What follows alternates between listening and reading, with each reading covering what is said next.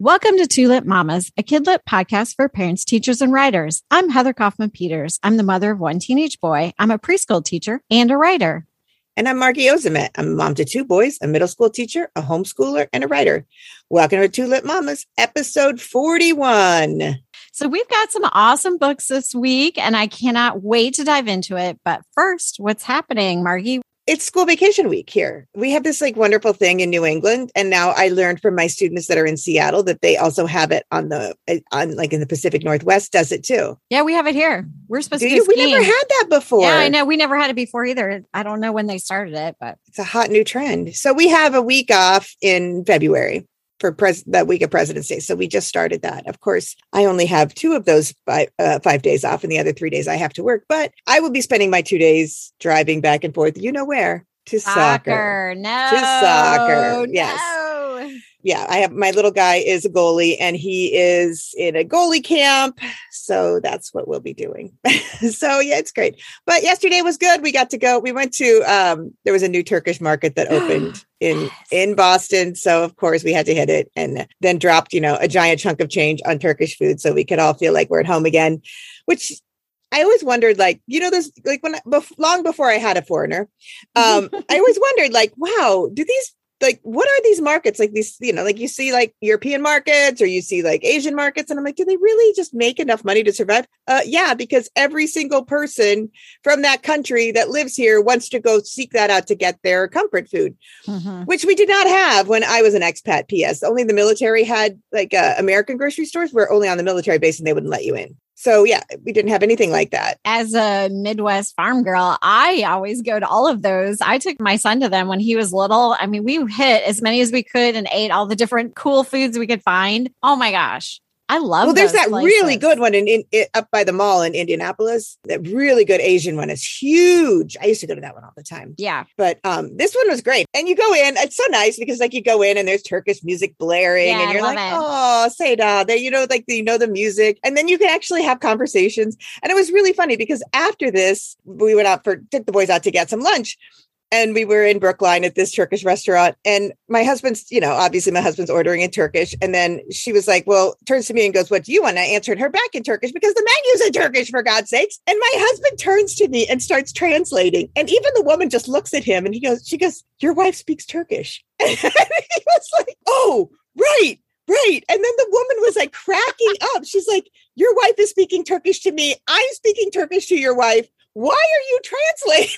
Who are you translating for? And he was like, oh, right. And even the kids are ordering in Turkish. And even the waitress was like, is this man nuts? Is he nuts? Does he not notice? Does he not never talk to his family? Does he not understand? We're all sitting there ordering in Turkish. And he's like, oh, that would be the eggplant. And I'm like, we all just ordered it in Turkish. Yeah, we know. We're down with that. I'm like, I lived there for 3 years, right? And then the woman was howling. The waitress was utterly howling. She's like, wait a minute. You lived in Turkey and he forgot? And I'm like, yeah, that's how it works. Yeah, I speak Turkish. I lived in Turkish. The kids are learning Turkish. We are all fine. We know everything on the menu. You don't have to explain anything to us. This is literally I'm literally Turkish by default. And he was like 50 Shades of Red. He's like, yeah, that was really dumb. I'm like, yeah, girl, that was dumb. And then she could not stop laughing. Every time she walked back to our table, she would talk to him in English. She would be like, are you okay? And then she talked to me in Turkish and we were howling. It was fun. It was really fun. But I was like, seriously? Are you translating to me? I speak this. Like, oh, okay. Yeah. Okay. Yeah. It was fun. It's always fun though, because you get when you go to the Turkish restaurant, or I'm sure it's any other, any other ethnicity, and you see plain old white people struggling through the menu. You're like, I could tell you what to order, what you might like, but it's more fun to watch you struggle to try to say the words.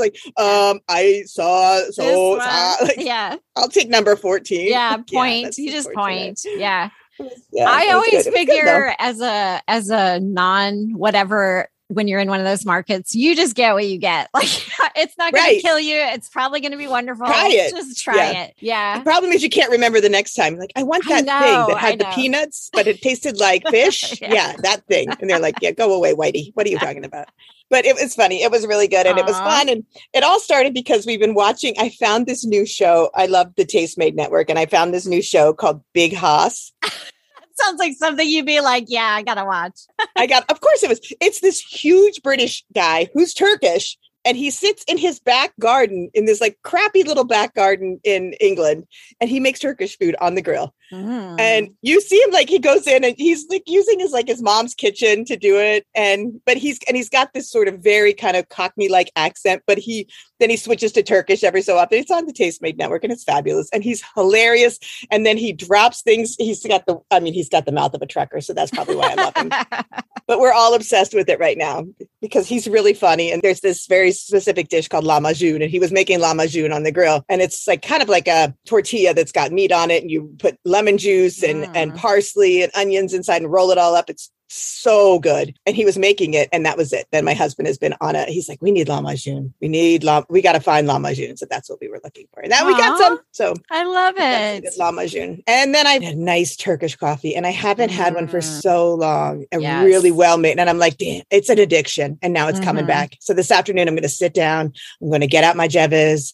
I'm going to make myself some shekeri Türkçe and be like happy as a clam. And then I'll be flying high for the rest of the night. So it'll be good. Gosh, that sounds wonderful. It was so good. And then my little nugget was drinking the Turkish coffee. And my husband is like, don't let him have that. And like, you realize that this child legit takes like more ADHD medicine than anyone. This is nothing for him. Right. It might have the opposite effect on him. Actually, it'll probably work better. He'll probably sleep on the way home. Awesome. So what's new in Indy? Well, I was just thinking about markets because my son, is obsessed with language. And so he figured out that you could probably find native speakers at these markets, right? And I always used to love to go to like the Mexican markets and stuff like that. And, of course, we've been to the Asia one, but he found a Russian market because he was trying to teach himself some Russian. And God bless him. I wish there was a French market. We've been to like almost every French pastry shop in the area to see if there's any French speaker. And actually we went to one on the South side, which I think I mentioned on the podcast before. And they were Spanish speakers, but they said, oh, come back because there are French speakers that come in for the pastries because they were that authentic. So we have to go back there to try that. But so he moved on to Russian and he went into this Russian market. And of course, mostly only Russian speaking people go in there. Right. And so they were a little like leery of it. Plus your son doesn't like, he's so pale and like he could not look any more Hoosier. Like he's such an Indiana looking kid. You're like, and it's like, and what is a kid doing in here? But then they started to like to see him because he was practicing his Russian and they got into it and they would teach him new stuff when he was in there. For a while there, he was going like once or twice a week and he would just bring back whatever random thing he bought while he was there. It was really fun. So he brought back some like amazing, these chocolate covered marshmallows were my favorite. They were so good. So yeah, it was pretty fun. You're totally right on the money. P.S. Looking for French speakers, you should look for an African market. Oh, that's Caribbean. A really good idea. Yeah, you'll find it that's a really good idea. Yeah. It's so funny because you can tell they know they can like, at least in the Turkish markets, they recognize a brother and they immediately switch to Turkish. The minute that you walk, if you look at the guy, like, you have a question. And even I will automatically assume that you should not be speaking, that I should, like, if I have a question, I will start in Turkish because, I mean, that's what we're here for. It's funny, but there was one little boy who was running rampant. And then when his mom yelled at him, you know whose name he had the same as my little Satan. And then we were in the restaurant and there was another little boy who was like running rampant like a nut job. And of course, what did his name? They yelled at his name and they said, there's the same name as my little nugget. And he goes, is this like a bad kid name, Mom? And I'm like, looks like it. If the shoe fits. I was like, well, there's clearly something in that name. Hilarious. Well, in Viking culture, they named kids after people they hoped that they would behave like or become like. My child's named after Kublai Khan, for God's sakes. That's not good. That's what I was just saying. So maybe you might have made a little tiny mistake there. I did. I should have researched that one. Here's a note to any of you expectant people out there, people that might be having children. If you're going to name your child, you're going to research the history of that before you go crazy on that. If you're not going with just a plain old John or Susie, you might want to do a little more digging, especially if you're doing it in your second language. Things can go awry. Oh, but anyway, so now you have a whole nice pantry full of Turkish food and everybody's happy and everybody's like ready to to like bask in the joy. But see, and then we'll watch Turkish soccer all week because that's what happens on break. And yeah, in our world, this is normal. Like this bicultural life that we live has always been this bicultural life that we've lived. But some people, like some of our friends are just like, you watch what? And then, like my little guy will be like, no, I was watching Turkish soccer before I came to soccer. And the goalie's name is, and he'll go on and they'll be like, wow, this is weird. Like you people are weird. Well, we are, but in a good way. It's normal to us. All right. Well, should we get this show on the road? Yeah, let's get started.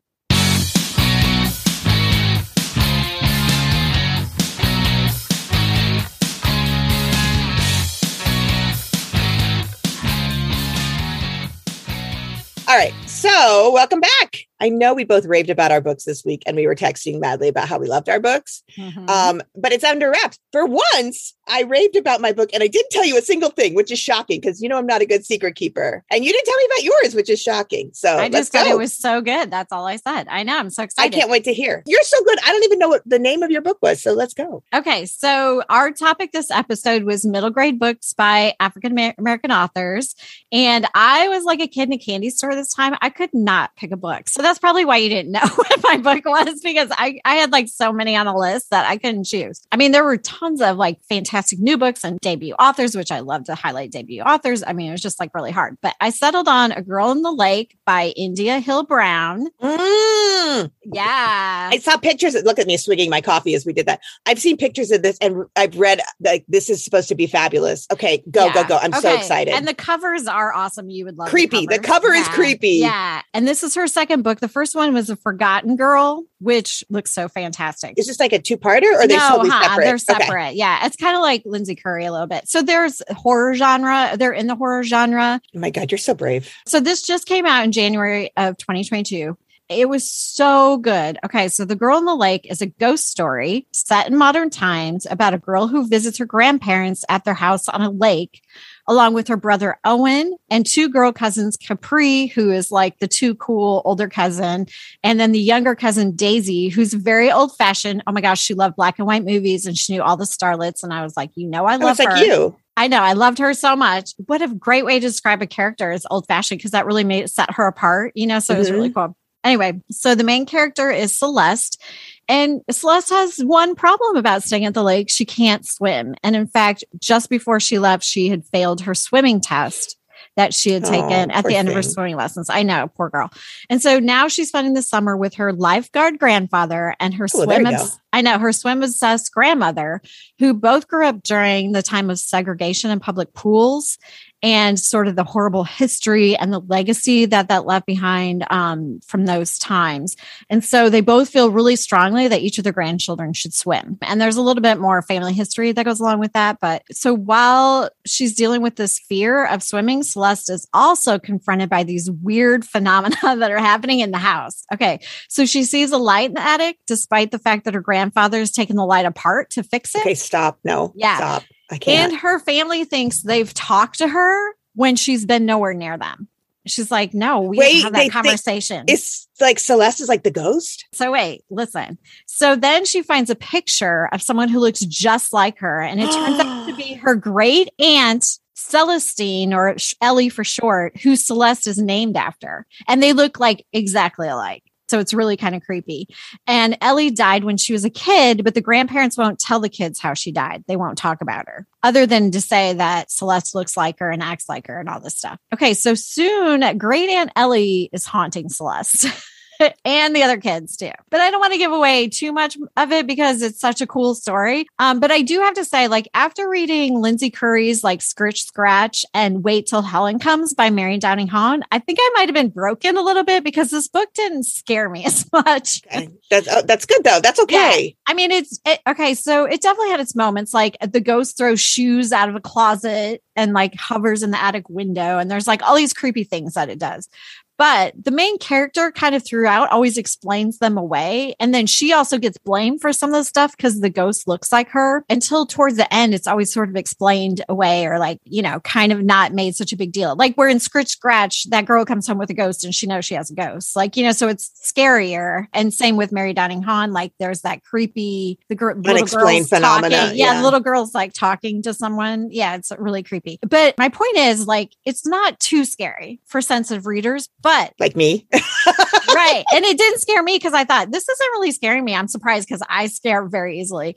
But the scare factor did not matter in this book because it was about so much more than the ghost story. It was such a cool story. There's like the cool historical aspect of the segregated pools and all that information was so interesting. And even modern times going to the pool. The author at the end has this awesome explanation of why she chose this and how she never learned to swim and how she was hoping like while writing this book, she could learn to swim, and how like Black families, because they didn't have access to pools, they didn't learn to swim. And how can you teach your kids something that you don't know? You don't know how to do. Like, so it becomes this huge generational thing that keeps getting passed down because they just didn't have access to it at one point. And the way this family chose to deal with it by making sure all the children learn how to swim, I think is really interesting. It's because Aunt Celeste drowned, didn't she? Shush. Don't give it away. I can tell. That's what's so creepy. I don't want to give it away. Drowned in that damn lake. That's what happened. Oh, Lord. So the book really was about fear because each of the kids had something different they were afraid of. Oh, cool. Yeah. And so it was really fascinating watching them like learn to face and conquer their fear. And that was really the best part of the whole mystery of figuring out who the ghost was and what was happening with the ghost, because they were also figuring out what was going on with them. I love a little self-reflection. Oh, it was so good. I mean, this story, it was pretty quick read. It wasn't very long. So I definitely think like even lower middle grade, because like I said, it wasn't so scary. And I don't know, I looked on the reviews and that was the main thing. They're like, this book didn't scare me. And I'm like, okay, well, every book doesn't have to scare you because everybody has levels of being scared. And I think like for a more sensitive kid, like could read this book and get a lot out of it and probably even still be scared a little bit by it, like for fun, in a fun way, you know? Yeah. I don't know. I really like this book. I love the concept that she looked exactly like the aunt. And that's so what's cool. So creepy. Yeah. Okay. So years ago, when my husband and I first got married and moved to Turkey, I found this picture of, I swore it was him with a bride. And I was like, what is this? Like, seriously, you've been married before? And he's like, that's not me. And I'm like, I'm looking at this picture. I'm looking at you. That is you. And then as I started to like look at more of the pictures, I realized that they were all in very 70s clothes, which, you know, that could happen in Turkey at any time. P.S. Just saying, it's Eastern Europe. They're a little behind. And I was like, what is this? And it come to find out his uncle, my husband's uncle, is exactly like him. And he goes, my mother's, like my grandmother, my great grandmother always called me by his name. His name was Erdogan, and they always called my husband Erdogan. And he was like, that's not my name. Why do they call me this? And he said, I guess he looked like him from the time he was like a very, all the way. He always looked exactly like him. And then irony of all ironies, he had a crazy weirdo death that no one could ever quite figure out. That he died really young. And so his grandmother then just transferred, like he died in his mid 30s at the same time that we moved back to Turkey. So his grandmother then was just wow. This is totally, and he was married to this artsy fartsy sassy broad. Like it's so weird. It's like, it is weird. Yeah, it is super crazy. So I love that concept because you really do. Sometimes sometimes you have those weird family resemblances where you're like, is this just like repeating? What is this? So yeah, I love it. I love that. That's great. Oh, I'm going to put it on my list. It was really cool too, because it made it more about the family, you know, than like this bigger story of swimming and everything. And it was just so well done and so interesting. And this is not her first book, right? No, the first one was really popular, so I'm sure this one will go down too. I'm sure kids will love this book. Yeah, it's everywhere. I've seen it a lot of places getting some good press, which is awesome. Yeah, and so this one, did I say when it came out? Just came out in January this year. So it's brand new. Definitely a good one. Put it on my list. To me, one of the things I loved about almost all the stories I read by Black authors was they are weaving in this amazing, rich history. Same with my book. Oh, so good. And I love that because no matter when the story is set, if it's, you know, whenever it's set, there's all this really interesting history there already. So I love it. Like I was rereading the Parker Inheritance because I love that story. Yeah. And same thing. I mean, it's set in modern times, but the kids are set on this mystery that's based on things that happened like in the 50s and stuff. And so you're getting this really amazing history while you're reading a modern story. Anyway, it was a good one. Love it. Awesome. Good one for realistic fiction. It kind of reminded me of Doll Bones. Do you remember when we read that one? I think it's by Holly Black. It was kind of like on that level because that one could be creepy and scary too, but it was really more about the adventure of these kids were on of figuring out who they were. And so kids love creepy though. I know. I don't think, So if it scares me, I know it's probably perfect for middle grade, but so this one, I think you could definitely give to like a third or fourth grader too, because it's an easier read and it's not quite as. Or a 49-year-old woman who's scared of everything. Yeah. I mean, honestly, when the shoes are flying out of the closet, I got pretty creeped out by that. I was like, and they would look at the wall and there would be like shoe prints all over the wall, even though like only one shoe had flown by. It was so creepy. That was, I like it. All right. That's on my list. It's going on my list. Okay. So what about you? What'd you read? All right. So I bought this book, I think last year at the Unlikely Story bookstore, where we like to go, the home of the wimpy kid. And I picked this book up because for one reason only, because I always judge a book by its cover, and it had a really great cover with a fat girl on the front. And I was like, that's for me. I love a fat main character. So I read Some Places More Than Others by Renee Watson. And I think it's important that Renee Watson, if you want to tell me any story ever, just call and talk to me because you're an amazing storyteller and I want to be your BFF. Immediately, she's on the Franzia list. Unfortunately, she does live somewhere in Oregon, so it's going to take us a while to get there, but we'll go with our lawn chairs and we'll sit on her front porch and drink Franzia while she comes home, and we'll cheer her every day. And this is the exact book that I needed. And I think that everyone needs this book right now. So this is realistic fiction, but finally, unlike so many realistic fiction, it had very little drama. And that's exactly, it was just about people learning who they are and accepting people where they are and meeting people where they are. And it was so beautiful and it was so beautifully done. Oh, I cannot even go on. It's a quick read. It's a beautiful, easy read. It's got short little chapters that you could just sit down, have a moment with Amara, who's our main character, and then just sort of walk away and be like, all right, I'll be back, Amara. I'll see what you're doing soon. I hope things are okay with you. Like, you really loved her. You absolutely loved this main character. Amara is a Black girl who lives in Oregon. She comes from a very like kind of a well-to-do family. Dad is a Nike exec. Mom is a dress designer who has her own boutique. And they're just like a happy, great little family. And we soon find out that after like several years of miscarriages, Amara's mom is finally pregnant again. Amara's 12, but before the baby comes, she really wants to know, like, she's got questions now. She's older now. And she and her dad are very tight. But she and her mom they're okay. They're not like super tight. It's like her mom always says, well, you're just so much like your father. So her mother's very girly and foo-foo. And she's always, making her these dresses and everything like that. And Amara would rather go to the Nike store with her dad and get the newest Jordans and just sort of like wear jeans and Jordans and hang out. Like, that's more her speed. She really loves to read books and she loves to just sort of hang out with her friend Titus. And that's sort of who she is. And she doesn't always connect with her mom. So she wants to know more about her father's side of the family and why she connects so much more with her father. And she's never met her cousins because they live in Harlem. She's never met her grandfather, and her grandmother died on the day she was born, at the exact same time that she was born. So she doesn't know anything about them. Her one auntie has been to visit, but her aunt's the only one who's ever come to visit, and she hasn't brought her daughters because she can't afford to. And then their father is in prison. So there's a lot of layers to this. And so there's also a lot of resentment when she does meet those cousins, because here's this girl that's the same age as them and she's very well off and they live in this tiny little brownstone apartment and she's got a dad who adores her and takes her on cross-country journeys and their dad is in prison. So there's a lot of layers going on that are unspoken.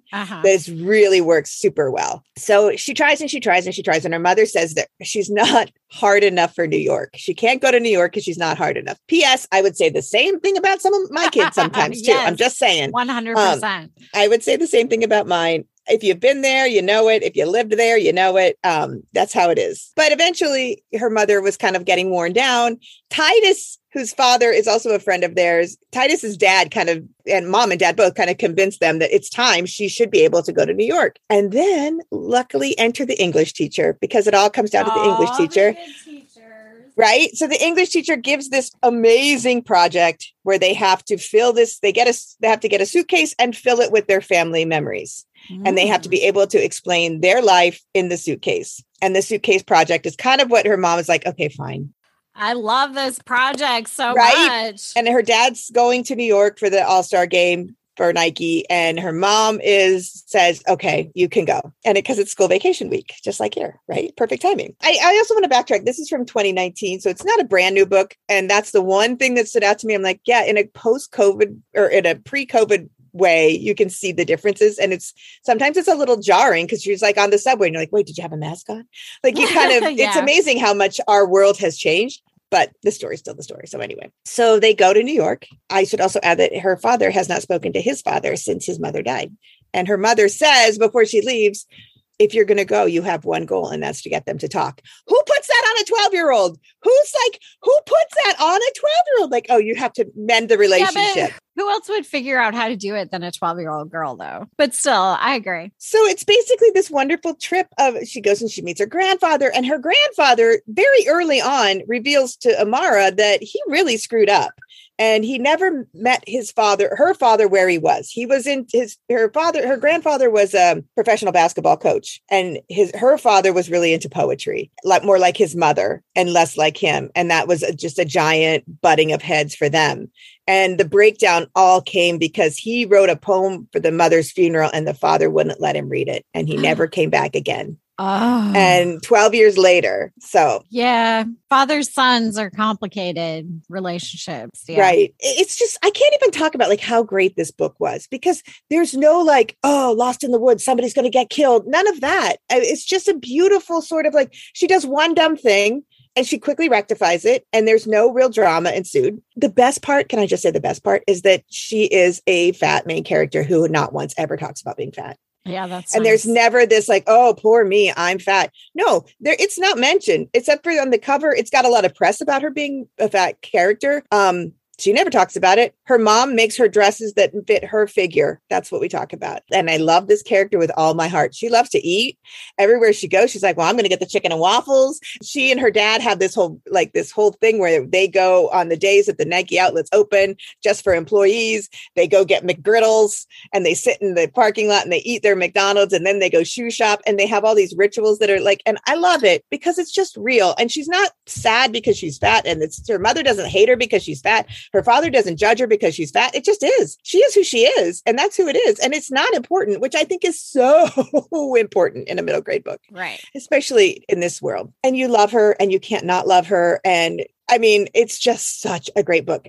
Her grandfather takes her on this like Black history tour of Harlem, and you learn so much. I learned so much. He takes her to all these great places. But the way that it's explained in the book is like he's explaining it to Amara. So you get it from Amara, which is so cool. Like, it's not a lecture kind of thing or anything of that. You're just like, she's learning about her history, and she's learning what it's like to be in a world that's not like what the world she comes from, because she's one of a few Black kids in her school, opposed to her cousins who are in all Black schools. So experiencing that world is really interesting to her. And I, again, like talking about this whole bicultural thing with my kids, I think that's so refreshing, because kids like my kids too are the same way. Like you bounce between worlds, you bounce between, different cultures, different languages, different worlds or whatever. And sometimes you just want to know what it's like to be immersed in the other one, because you're always immersed in one. Right. And it's interesting for them. And I notice like even my older son now, he kind of gets a little twinkle in his eye when we are immersed in a Turkish world, because he's like, oh yeah, this is the other side of me. And I remember this, and it's nice to be here too. Just like it's not that I prefer one over the other. It's just nice to do both. Same with Amara. She wasn't like, I prefer one over the other. Mm-hmm. It's better this way.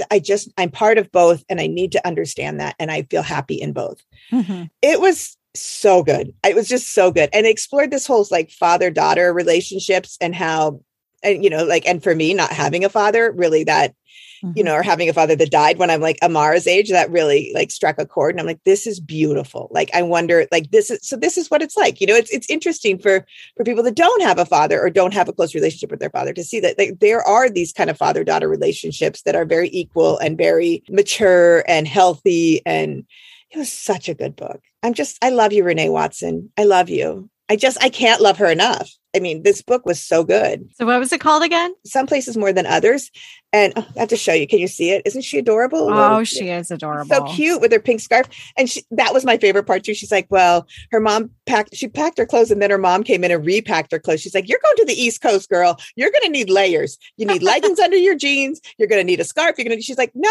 She's like, you don't even know what the East Coast is like. You're like, I hear you. I was like, yeah, it is. Yeah, that's exactly what it is. So it was so great. It's such a good book. And everyone just needs to read it. I just feel like everyone, if you need a good story that just makes you feel like at peace, really just makes you feel at peace. Like, oh, it's wrapped up beautifully with a bow. It's such a level of understanding at the end that of everybody, and especially the sort of like journey of self-discovery. And then, like, I couldn't love Renee Watson more. She does it to me. You know what she does? She puts lesson plans in the book. Oh, wow. I mean, come on now. How kind right? is that? She puts lesson plans for the suitcase project in the book and how to do it and reproducibles. I mean, this woman is a genius. She's a Newbery, Coretta Scott King Award, all of those. You know, she's no schmuck. She's been around for a long time. She's got another one called Piecing Me Together. I think that's what won her the Newbery. So she's got a lot out there. She's just brilliant. I mean, she knows my soul. I feel like Renee Watson, you and I, we're meant to be together. We are going to be, we're going to be living the dream. I know. If she lived, I'm telling you what, if she lived like on the Cape, I'd be at her door right now. But of course, she's a sensible woman who wouldn't be out here in the middle of this hellhole in the freezing cold with snow pouring every day. She's no dummy. She's on the West Coast because she's brilliant, because she's just brilliant. And you know what? I didn't look at anything. I did not look up one single thing about what people said about this because I just didn't care, because it's beautiful and it was happy and it made me happy. And I didn't want anybody to yuck my yum. I was like, I love it. I actually did read a second book too, because like I said, I couldn't choose. And I felt the same way. Because you always do me wrong. You always make me look like a slacker. Whatever. You got two little ones. Mine's, doesn't need me anymore. So what was your second one? Because after this, I just want you to understand that you need to go read this book. I know you don't like realistic fiction, but you have to go read Some Places More Than Others. And you need to fall in love with Renee Watson like I'm in love with Renee Watson. And you will. Okay. I believe you. I will definitely read it. Okay. So speaking of the Franzia list, okay, I read Root Magic by Eden Royce. And let me tell you, Eden Royce. Is she going on? Oh, she's going on the list for sure. I will be stalking her 100%. Root Magic came out in January of 2021, and I had it in my to be read pile, but I just hadn't gotten to it yet. And so I was like, I'm reading it for this episode for sure. And I could not put it down. Oh my gosh. Really? Okay. Yes, it's so good. So Root Magic is set in 1963 in South Carolina with the Gullah Geechee family. Hello, you had me with that right there. For people who don't know, Gullah are, they're African-American people who live along the southeastern coast, mostly, I think, like along the sea islands in the United States. They have like developed a Creole language, and they have a culture that has strong ties to Africa. I've always been fascinated by their history and everything. It's just so interesting. So, and also there's Gullah language sprinkled throughout the story. Oh my gosh, I love that. As you know, like I did that. You're such a lingual nerd. I know. I love that stuff. I mean, I did that in my story. I put in Norwegian. I just love when books do that, because I think it's such a great first introduction to other cultures is to have some language. And then the other thing is food, and food had a huge starring role in the story. Yeah. Oh my gosh. I was so hungry. I was finishing it this morning and my stomach was growling. The food was like, sounded so good. So that was really cool too. Both of those things are great ways to introduce cultures. So she's already got that in there, which is amazing. And anyway, so Root Magic is about Jezebel Turner. And at the beginning of the story, she's 10 at the beginning of the story, but her grandmother has just passed away, and she was really close with her grandmother. Like she was sort of the matriarch of the family, and she kind of held everything together.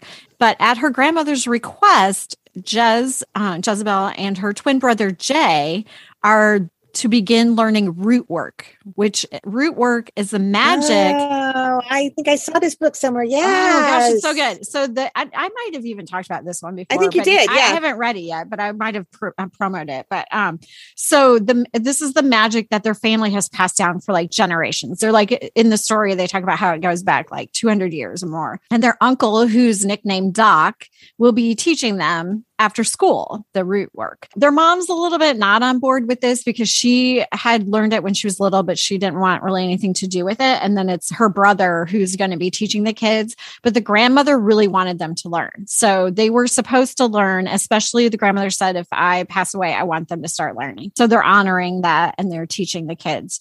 I mean, I love magic in any story. And so that was another thing that was so cool because it's such a different kind of magic. Yeah. So interesting. Oh my gosh, so good. I will say the book had sort of a slow burn at the beginning. I don't know if you want to call it that. That's usually what they use for romance, like slow burn, but it was kind of like the beginning was more about the time period and the family and this lifestyle. And like a lot of backstory. Yeah, but it didn't feel like boring or like waiting to get to something. And honestly, I really kind of appreciated it because you got all of this sort of normal stuff out of the way before you got into the supernatural stuff. So I felt like it was really, and the first supernatural thing that happens is Jez has this doll that her grandmother gave her before she died. And the doll like basically comes to life and runs. Okay, I'm done. I'm done. Like, I hate dolls, and now you bring them to life. I hate them more. It was so funny though. I actually was laughing because I was like waiting for when things were going to kind of turn magical, and then that was the first thing, and it was pretty funny. I was like, okay, this is hilarious. I mean, it gets crazy after that and scary in some ways, but it was just the best possible kind. Like it was so fascinating. So, and her doll's name was Dinah, and she has a whole relationship with her doll for the rest of the book. That is so good. Not to mention the story just has so many layers. So Jez and Jay are missing their grandmother. So they're kind of mourning that loss, and their mother and their uncle are too. The whole family is, even the whole town is, because she was the one that used to work the root magic, and she had all these spells, and people would come to them, for medical help, for help with problems they were having. Some people would just come and talk to them for advice about their life or how to, when they were mourning, they would come visit them. So they were sort of a staple on this island community where they lived. The family's mourning that loss. And then also Jez and Jay's father is not in their life. And it seems like there's sort of hints that he disappeared under mysterious circumstances, but you're not sure because I love mysterious circumstances. It could be that he just left the family, but then they have really happy memories of him. So it doesn't really seem like he would just like ditch the family, but their mom's kind of mad, but she doesn't really know. So she doesn't really talk about it. So they're dealing with that too. And then also they're going to school. Now this is during the time when school segregation was ending, but in South Carolina, they didn't really end it. But what had changed at their school was there were a lot of African-American kids who were going to private schools, kids who had a little bit more money. And then there were the kids who just went to the public schools. So what was happening is in this area, in this story anyway, some of the wealthier Black families were putting their kids into public school to support this new system that they were trying to create where there wasn't all this segregation. And so they had these new kids coming to their school. So they weren't really dealing with like white kids and Black kids together, but they were dealing with these different dynamics within the Black community. And of course, Jez and her family were considered very poor. They were country people who had a farm. And I mean, they had a nice life. They had plenty of food and all that, but they just, compared to other people who had jobs in the city and stuff like that, they were considered poor. And then, and I say that because I come from a farming family, and like during the Depression, like they would have been considered poor, but they always felt like they were better off because they had food. They could grow their own food. Self-sustaining. Yeah, exactly. And so I felt like that's how this family was. They were very self-sustaining. But anyways, Jess, of course, is bullied by a girl, one of the new girls at school. So she's dealing with that. And then there's also like this psychopath policeman who's been harassing root working families for years. And he'll just like randomly show up to frighten them at their house or search their house for things. The family's also dealing with that. This guy shows up randomly. I have to say though, like it sounds like there's a lot of kind of piling on of all the bad things, but there are also like counterbalances of good that are woven throughout the book. So like there's a good sheriff who's out to get the bad policeman, for example, and Jess finds a friend at school who stands up for her to the bullies. And I really admired the main character's ability to find like hope in all these negative situations or bad things that were happening. Even when she was learning root magic, she was like, she didn't like the way they did some of the things where they would have to sacrifice an animal or something. And she was like trying to work around around those things. She just didn't think that, like, she had just like this heart of a caretaker, you know, and so it was really kind of great to see everything through her eyes for the first time. It was so fascinating. This book, Root Magic, it was just filled with so many life lessons. And the kids turn 11, and then everything gets even kind of crazier with all the supernatural stuff. But there's just so much life lessons for kids at that age in this book that I would highly recommend it. Any kid who loves fantasy, magic, supernatural, or kids who just like adventure stories.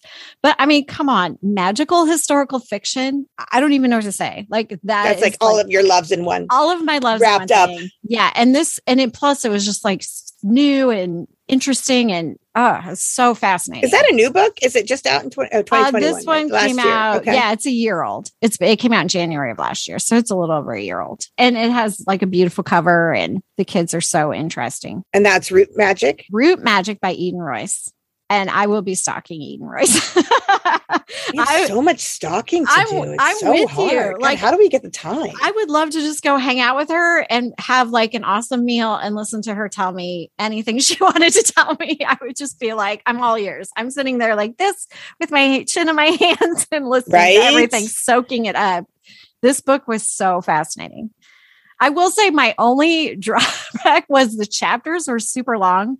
And so like, I never could be like, oh, I need to like go to the bathroom or I need to like, can't stop now. I know I had to like, oh, have I got like 5 more pages to read? Oh no, like that. But it was really good. Oh, awesome. All right. Put it on your list. Root Magic. Perfect. So we're going to take a quick break now, right? So that wraps up our stories. Do we want to say we got Root Magic, we had Girl in the Lake, and you had Some Places More Than Others by Renee Watson. Okay, so check those books out. They're fantastic. And we will be right back after this break with some more. What will it be?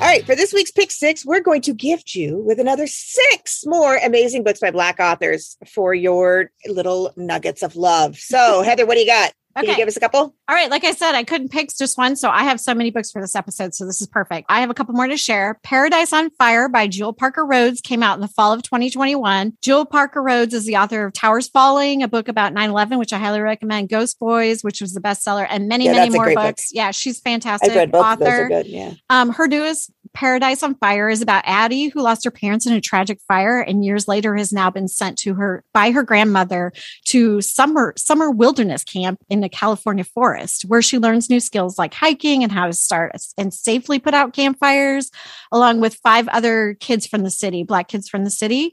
And so they're all learning these new skills. And then this devastating forest fire comes through and she and her friends need to use their skills to survive. I love survival books too.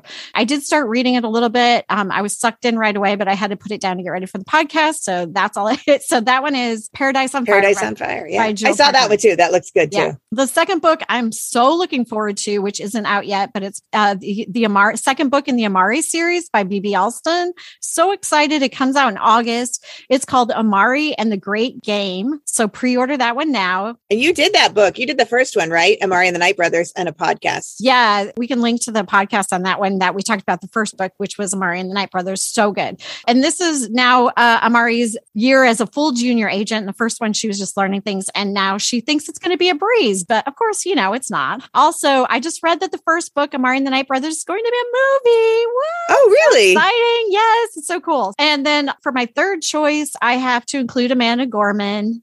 I mean, since her inauguration upon The Hill We Climb, which I bought instantly, of course, I've been obsessed along with everyone else. I mean, everyone's talking about how amazing she is. And she has a gorgeous picture book out called Change Sings. It's everywhere. You can't miss it. It's so fun to read. I mean, her words are just so flowy and beautiful. And then the art is by Lauren Long. It's beautiful. It's kind of this bold, soft at the same time. It's very nice. And Amanda Gorman also has a brand new collection of poetry out titled Call Us What We Carry. And that came out just in December of 2021. So man, she's busy, very busy author. Good for her. Yeah. And so I know a lot of middle grade teachers are doing poetry. Yes, we are. Yes, we are. So you might want to check that one out because that would be a great one to use in your poetry lessons. Okay. So now what do you got? You got 3 for us, right? I do. I have the first one is called Take Back the Block by Crystal D. Giles. And it's just an interesting one. And when a developer makes an offer to gentrify this neighborhood, Wes's neighborhood, where he's lived his entire life, everybody, the adults are all at odds. Some want to sell, some want to keep it, some want gentrification, some don't. So Wes decides to be the master of his own destiny, and he takes care of things to save his own neighborhood. And that's Take Back the Block. Looks good, right? Yes. This second one I'm totally reading, and I cannot even wait. I'm so excited. I know, right? It's Star Child, and it's a biographical constellation of Octavia Estelle Butler. And, you know, Octavia Butler is a amazing sci-fi Afrofuturist genius. And this book is told in poems and stories. Ooh. So I'm looking forward to that one. That is Star Child, a biographical constellation of Octavia Butler. And the third one is When the World Turned Upside Down by Kay Ibura. And this is a tale of friendship during COVID. So these books are starting to hit the scene now. So when the schools close down and the world stops, a group of kids soon find that their apartment building is actually full of people that need their help. And that if they work together, they can actually see change that happens. And then that kind of ties into their work in the protests that came after the George Floyd. So that's a really interesting one coming up too. And that's when I'm about halfway through that book, and it's so good. It has like a really diverse cast of characters, and it's really fascinating. Oh, you're reading that one? Yeah, it's a good one. Yeah, I'm reading it just for fun. Who has time? Oh my God. Who has this kind of time? All right. So those are my three. Okay. So what's on deck for our next episode? I don't even know. I didn't look. What are we doing? We're doing a wild card. So you could do anything. It's a wild card. Okay. No theme, no rules, just something that's in our TBR piles. So this is a brand new book, and I'm hoping it arrives in time because it's been on my list of TBR, and it's not like, I don't know what my obsession is. I know what my obsession is. It's because it's my life. But my book is The Supervillain's Guide to Being a Fat Kid by Matt Wallace. So I'm so psyched about this. A fat kid decides that he's tired of the bullying. He's tired of all of the crap that comes with being a fat kid. So in order to figure things out, he goes to visit a supervillain in prison to find out how to take things into his own hands. So that's it. The Supervillain's Guide to Being a Fat Kid by Matt Wallace. That's what's on my deck. And I can only read one book at a time because I am busy. I'll read one next time. I know. I just had a hard time picking this time. So I'm going to read Alone by Megan Freeman. And it's about a sleepover that turns into a nightmare. Stop with the scary books, man. I like fat kids and farts. And you're like, I'm going to read about murder. Well, this is a survivalist story. Oh my God. It's about Maddie, who wakes up to discover she's alone, left behind in a town that has been evacuated and abandoned. And she and her dog. Well, this is why I picked it. I've seen this. Yes. This looks good. Yeah. This does look good. And it's also in verse. Can't wait to read it. You know, I love a book in verse. All right. Well, I'll be reading about the fat kid and you'll be reading about the girl surviving. Go for it. Yep. Sounds good. All right. That wraps up this episode of Two Lit Mamas. If you like what you've heard, leave us a review and share us. We'll heart you forever. Unless that's a bad review. Then, we'll probably come to your house and it'll get awkward. And so it's probably just good for you to leave a good review. And if you want to join us twice a month for Kidlit discussions, please subscribe to the Two Lit Mamas podcast or any of the places you get your podcasts, or follow our blog. That would also be wonderful. Thank you. And if you want to find out what's happening in our world, I'm such a space cadet. Obviously, I need Turkish coffee this morning. If you want to find out what's happening in our world, you can follow us on Instagram. Two Lit Mamas Podcast is who you're looking for. TWO Lit Mamas on Facebook. And of course, on our website, www.twolitmamas.com. Have a wonderful week. I hope you all have vacation week too. Yeah. Thanks for listening. Enjoy your vacation. Bye.